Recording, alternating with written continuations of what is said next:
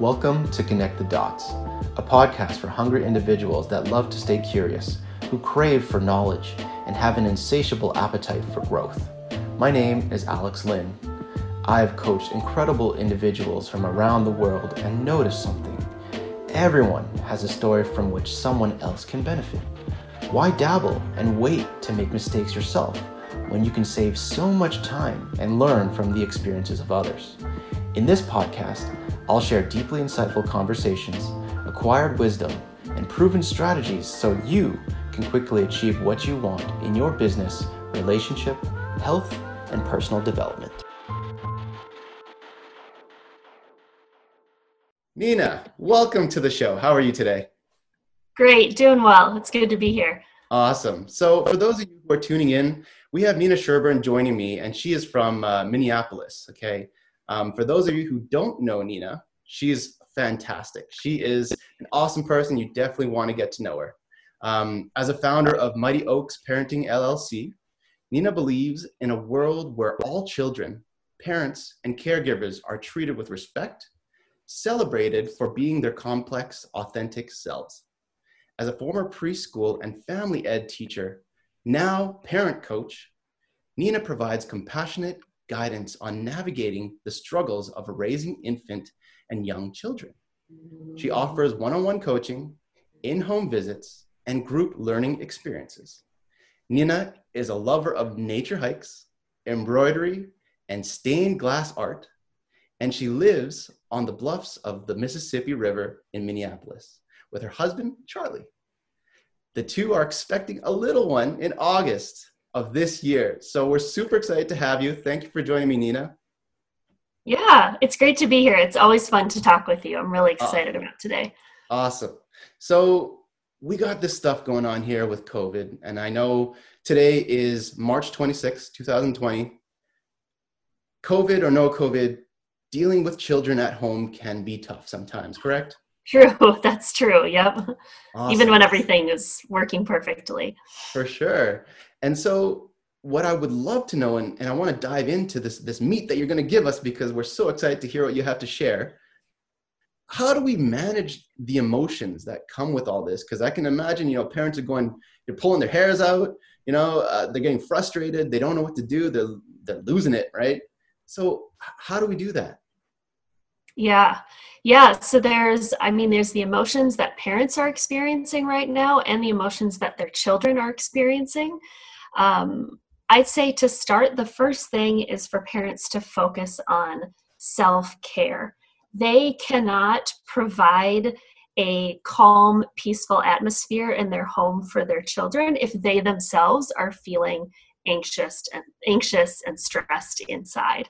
So I think it is so important for everyone to just really slow down in this moment and tune into themselves and say, what do I need? What do I need to feel better? Is it a walk through the park by myself? Is it calling a friend while my partner watches the kids? Really putting the focus on self-care so that you are grounded, you are feeling peaceful, you feel like you can, handle what's coming your way. And that's going to make you such a better parent and be able to meet your kids where they're at with all of their strong emotions. Nice. So with that, actually, I'm curious to know, having or practicing self-care isn't always easy.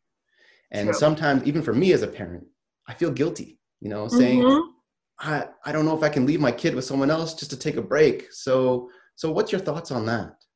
Yeah, I think that's a very common feeling to have. I know there's a lot of guilt out there, especially in this age that we live in where our lives are so fast-paced. We're expected to do a lot, show up quickly, respond to emails instantly. There's just a lot that we have sitting on our shoulders. But, for me, it's always been the experience that if I try to ignore this feeling that I'm having, that I'm just really exhausted or my capacity for handling stress is really low. The more I ignore that and the more I push that away, it gets stronger. It never actually just disappears on its own. And if I try and push that away, it's going to bubble up in other places. I'm going to get in an argument with my husband, or I'm not going to be productive at work. And so just kind of sitting back and taking stock of, okay, what am I experiencing right now? And then how is that impacting all the aspects of my life? And when you look at it, you realize that it's not healthy to ignore when you're feeling not so great.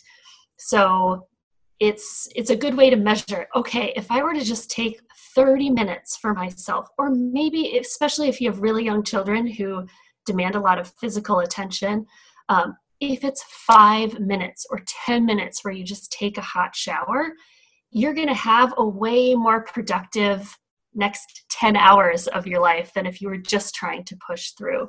So remembering kind of the costs and benefits to addressing your needs versus ignoring your needs. Yeah, for sure. And I think that really hits the point to, I think it was Rich Littman who said, slow down to speed up, right?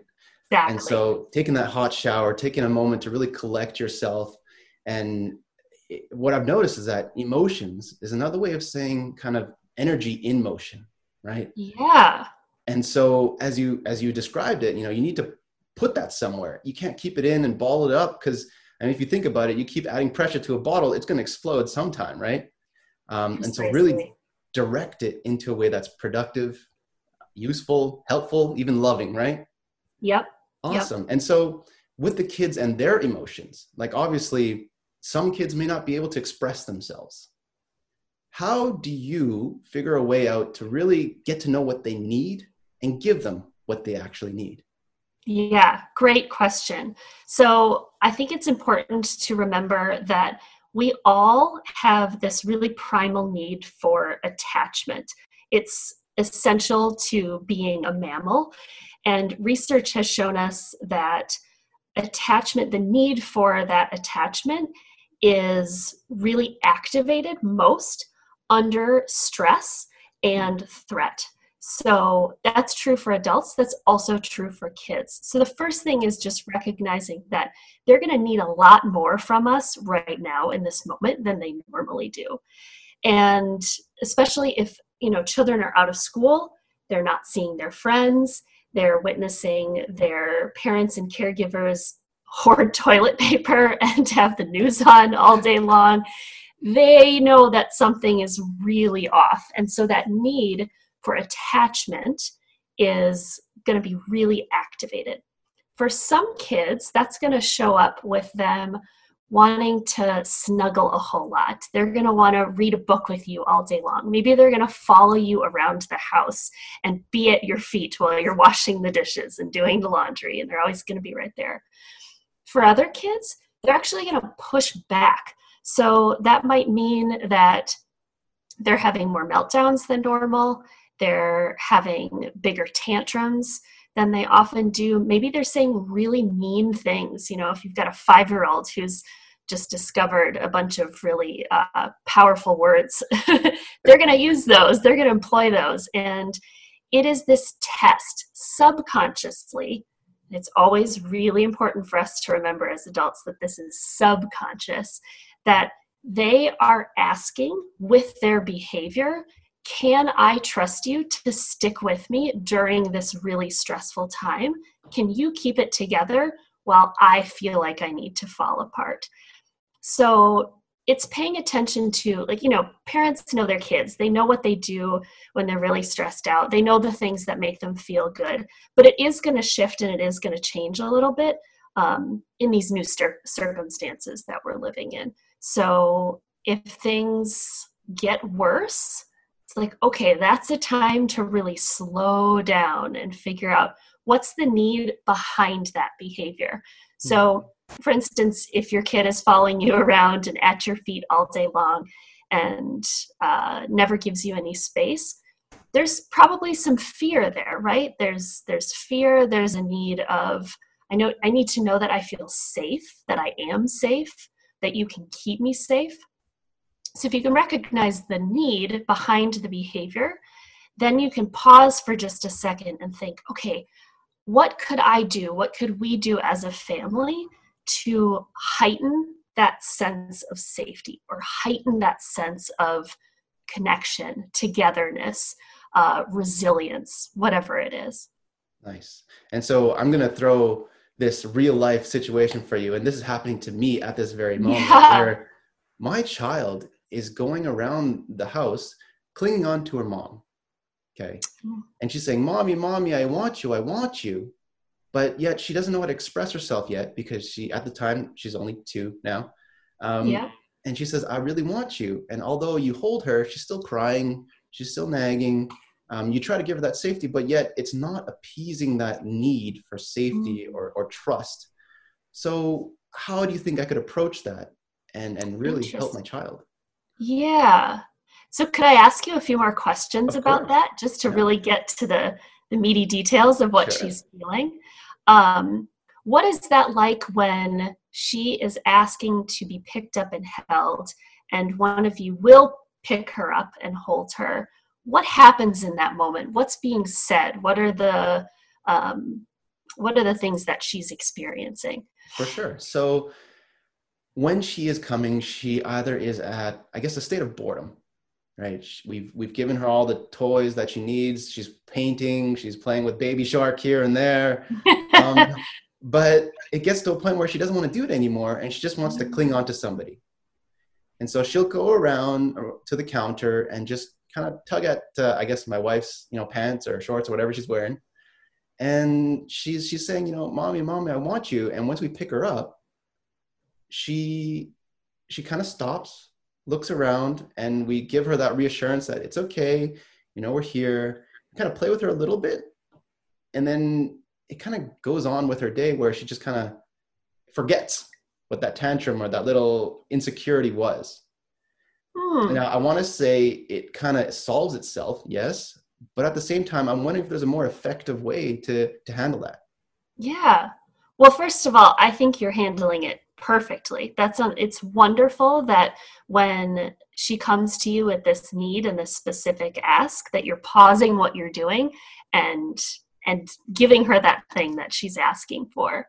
And there's a way that you can make the most of that time, which is to really, really, really, and sometimes when we think, when we look at how we respond to children, it's like, are we giving our full attention in those Mm, moments? So if it is, let's say that you're preparing dinner and she comes over and, "Mommy, mommy, I need to be held." Um, Picking her up and having her on your hip while continuing to prepare dinner is a split of your attention. And in that moment, she's probably asking, "Can I have it all? I need all of your attention." And it's always fun to watch when we try and go about our tasks and continue multitasking and give them attention while we do this other thing. That need that they have often persists much longer than if we were to really set everything down, tune all of our focus into them. um, Often that moment lasts so much, it's so much shorter. yeah. And so I'd say full attention in that moment, and then just acknowledging whatever you hear without feeling the need to fix it. So if a child says, "I'm really bored," or "I'm really upset," the response can be, "Oh, wow, you are really bored right now. It sounds like you're really upset." And we want to jump in, we want to help them, we want to fix it, we want to give them solutions, we want to move the situation forward, right? So we might, if they're bored, we want to suggest all of the things that they could do. Or if they're, feeling really angry, we want to help them know how they can feel happy again. But sometimes what they really need is for us just to hear them. And, "Oh, you are so bored. I wonder what it is that you're going to decide to do." Yeah. Sometimes it's like, "Oh, I don't know. I played with all my toys." And, she's probably not this verbal at 2, but in a way it's like, "I don't know. I played with all my toys. I've done all the things I want to do. Um, and I feel like there's nothing left." Yeah, you really feel like there's nothing left. And just continuing to acknowledge and give the space for them to come up with a solution. And so often they will. They've got it in there. And then that's building all these wonderful skills of problem solving, self-competence, competence, self-confidence. So yeah, I'd say just really meeting them where they're at and giving them full attention.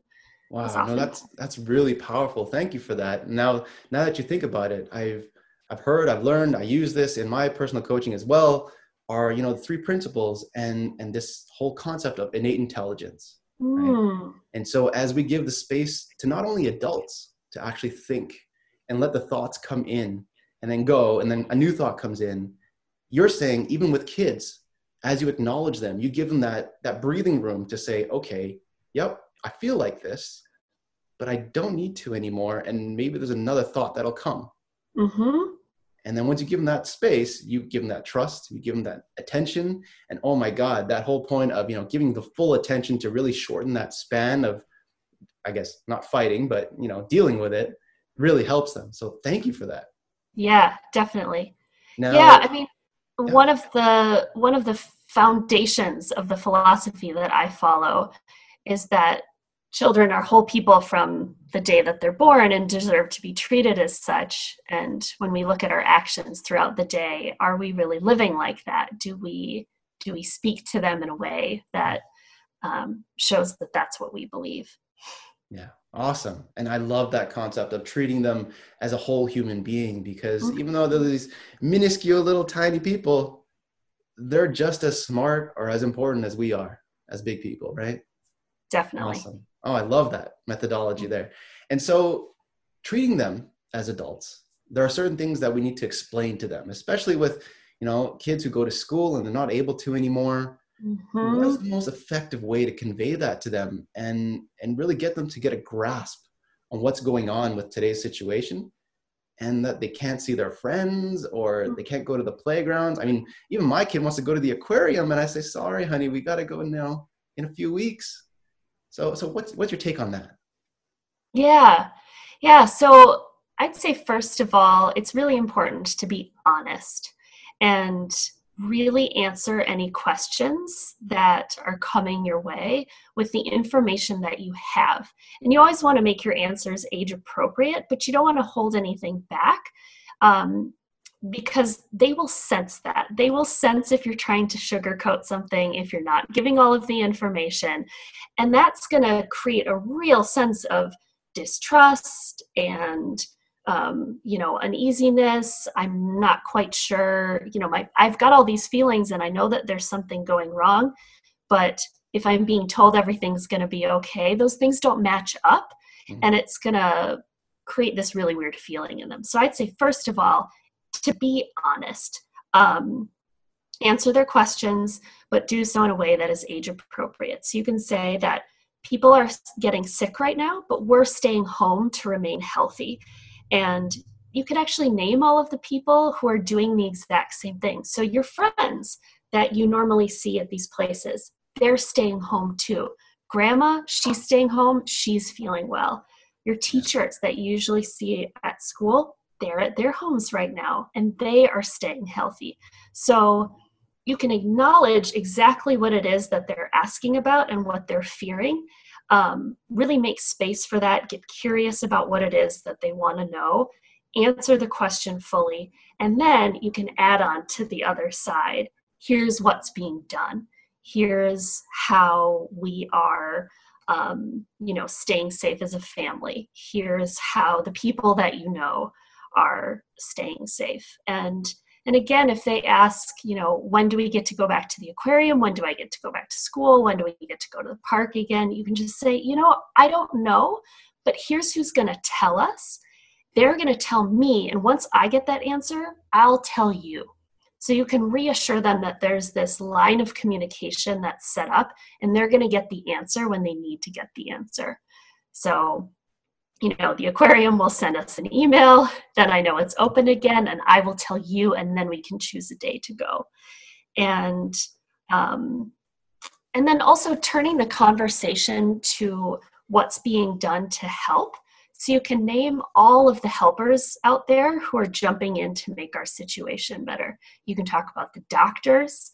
You can talk about, you can also focus on what families around the country are doing to help out the situation, and you can get your family involved as well. And this will look different depending on how old your children are, but if they're old enough to help sew masks and donate them to hospitals, that's an actionable thing that they can do to create a sense of safety, resilience, wellness, connection, community, all of those things.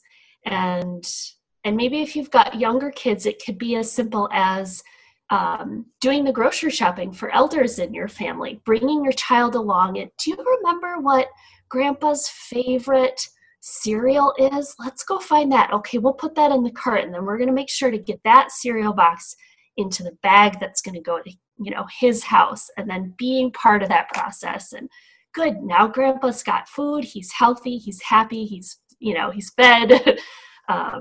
Yeah, does that answer your question? It does. It really does. Thank you for that. And so there are three things that are really resonating for me there. It's a sense of unity, a sense of community, and really a sense of hope. Yes. I mean, for these kids, they're looking for that, although they can't express it to us. But it's so nice to hear, especially coming from you, what kids need to hear and what they need to see and be involved in order to feel, I guess, fulfilled, purposeful, and happy, right? Yeah. And so with that, even though I want to take my child to the grocery store and help out, this is all part of a routine, right? Routinely, we would go to the grocery store, we would buy, milk and bread and eggs. And yes, I admit I would take my daughter with me, maybe not nowadays just because of what's going on. Of course. You're right. It's so right when you say that having them be part of that whole journey really makes them feel happy and wanted and trusted and all that. Mm-hmm. So, and that's a really good point that you brought up about balancing the ability to have them a part of these routines versus knowing what they're going to be exposed to if they do go to the grocery store. So, maybe that's possible in some communities, maybe it's not in others. And instead, maybe it's that you do the grocery shopping, you bring everything home, and then you sort into piles the things that are staying at your house. So that, one, you're keeping your child safe and away from all the germs at the grocery store, but also so they don't have to see all of this weird chaos that's going on out in the world. Fair enough.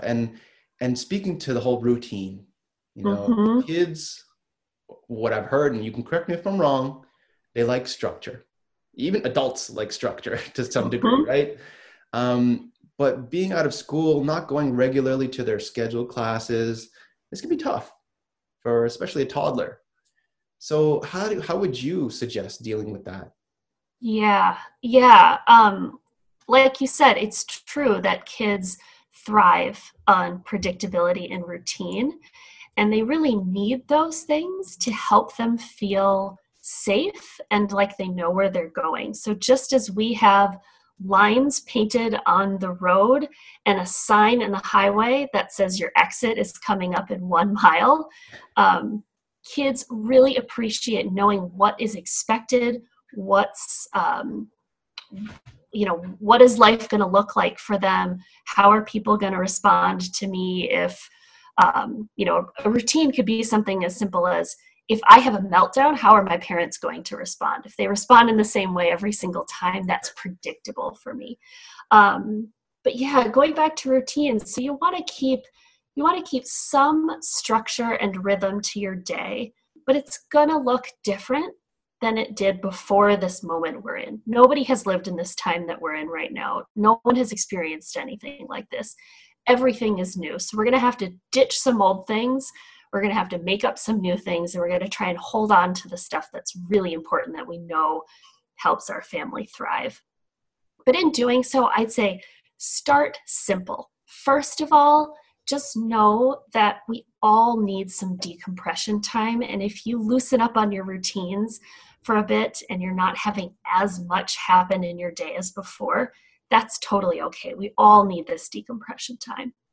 And then when you're thinking about putting a daily or a weekly schedule together for your family, keep it really simple, and think about having balance of high activity times and low activity times, together times and separate times, outside times inside times. You want to create this flow, this balance. And the Waldorf educational philosophy has this really wonderful image that they use when creating routines of in-breath and out-breath. So an in-breath is when you're coming together, you're coming in close, you're sitting around the dinner table, you're reading books before bed. It's when you're in a shared space, a shared time, a shared activity, and your kind of movements and actions are really controlled. So that's sort of an in-breath. And then an out-breath is exactly the opposite. There's freedom. There's less of a plan. There's lots of movement. Those activities are bigger, they're louder, and they're a lot less controlled. So that's running around at the park. That's having unstructured, independent play. That's even taking out all of your craft supplies and Legos and dumping them on the living room floor. So in general, you can think of your daily routine and your weekly routine as having blocks of time, and these blocks of time are flowing from in-breath to out-breath. And again, keeping things simple. You can always add more to your structure, so start really easy, and that can be, we're going to wake up and we're going to get dressed. Then we're going to have breakfast. Then we're going to go outside. Then we're going to come in for a snack. Then we're going to go throughout the house and do some chores. Then we'll come together for lunch. Then we'll have some playtime or craft time or whatever it is that we want to do with our day. Mm-hmm. And then maybe some movement activities as a family, and then quiet reading and dinner time. So, so I'd say balance is really important. Nice. Thank you for that. Mm-hmm. And, with kids, there's so much we can do. I mean, there's so much variety of activities and fun and movement, outside, inside. In your opinion, what are the ones that we should be really prioritizing? Just because, we want our kids to develop. We want to give them the best tools possible so they can succeed in life. Mm-hmm. So in your experience, what are the ones that you would prioritize to really set them up to excel and get the edge, I guess, over their competition eventually? Yeah, I'd say there are 3 things to think about. The first is, what do I know works for my family already? So we all sort of know each other's biorhythms, right? Yeah. We know if someone's a late sleeper or an early riser. We know if someone likes to scarf down their lunch or sit there for an hour. So first of all, I'd say really paying attention to those and letting those things be. So notice what your family needs. Notice what your family already thrives on. Prioritize those. The second is play. Play is the place where young children especially, but this is true for even teenagers, middle schoolers, even adults. Play is the place in which we are able to be our most creative. We can think without any bounds. There are no rules. There are no right answers. We get to explore. It's multidisciplinary. It's complex. It's rich. So prioritizing play, making lots of space for play in your child's day is important. And then the third is movement. Movement is so critical right now. I myself am super struggling with the fact that I can't go to the gym. I used to go to the gym 3 days a week, and it was something I really relied on to feel good, get the endorphins flowing, have a great night's sleep, keep my body feeling healthy and limber. But man, I've recognized that in this crazy time we're in right now, that I'm just not moving as much. I'm doing a lot of work from the couch, and then I move to the kitchen to make lunch, and then I go back to the couch to do more work. I'm not getting around. I'm not, running lots of errands and getting outside. And so it really takes some active attention to get myself to go outside and move. And kids need that way more than adults. So prioritizing movement, I think, is absolutely critical. And fun. Fun is the other thing. It's like pair those things together, pair fun and movement together. It helps us process stress. Movement and fun will keep our bodies healthy and strong. The chemicals that start flowing through us counteract the feelings of sadness and fear that we all are experiencing right now. And they bring the family close together and do create that sense of safety we were talking about earlier. Yeah, for sure. Actually, now that you mention it, something that comes to mind is when my daughter is going through those episodes of, feeling insecure, you mentioned something that you think she would like. And it's just a light turns on and she's like, ooh, that's fun. I forgot about being sad. And then she starts again. Huh. So really prioritizing the fun, movement, getting them around, creating that space for the intelligence and for the creativity to just bubble up and have them express themselves in whatever way they do best, right? Yep, exactly. Awesome. And when we're having fun and when we're moving, there are different parts of our brain that are being activated than when we're stressed out, we're focusing on what's, not good in the world, what's not working. There are very different neural pathways that are turned on and turned off. And so movement and fun and togetherness as a family activates all the right stuff, which then boosts our good emotions. It boosts our creativity. It boosts our ability to problem solve and, decide what to do with our boredom. It's kind of, I think it's kind of the perfect pill. Yeah, fun. No, definitely. I think we could all use a bit of that right now. And laughter. Oh my God, the power of laughter. Yes, precisely. Right. And I guess another question I would have is for parents, especially the ones that I deal with and I see a lot, screen times. Oh, yes. So parents nowadays are letting kids watch like YouTube or on the computers. Is this something that's good for them? Is it bad? I mean, obviously there are educational shows. What's your take on that? And how can we leverage that technology to really help our kids develop? The answer is so complex. And the reason is because never in our history have we had more information about our media use. So there's tons of research that's coming out right now that we're all trying to process and understand. Okay, what does this mean? How am I supposed to use this when it comes to my family and their use of screens and devices?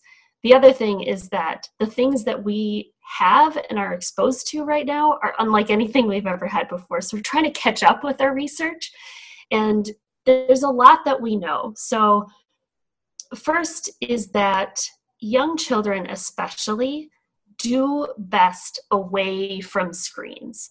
So screen time for them can be, it can be stressful. It can turn off all of those, creative parts of their brain that really make them, industrious during their play. And screens aren't as sort of relaxing and nourishing as maybe they are for adults with young children. So limiting screen time as much as possible for young kids is important. Then, if you do have screen time, the more interactive that screen time is, the better. So playing games that you're really, you just sort of sit back, or you take these things in, or watching shows where you just sit back and take in the information is less beneficial than something like FaceTiming with family. It's interactive. There's this social aspect to it. It's calling on us to be a participant in the screen time rather than a passive recipient of that screen time. So something where their, brains are activated, their language is activated. I like some of those games where, like the dancing, where you have to like match your movements to, something on a screen. That's good. Those are great. Nice. So the more interactive, the better.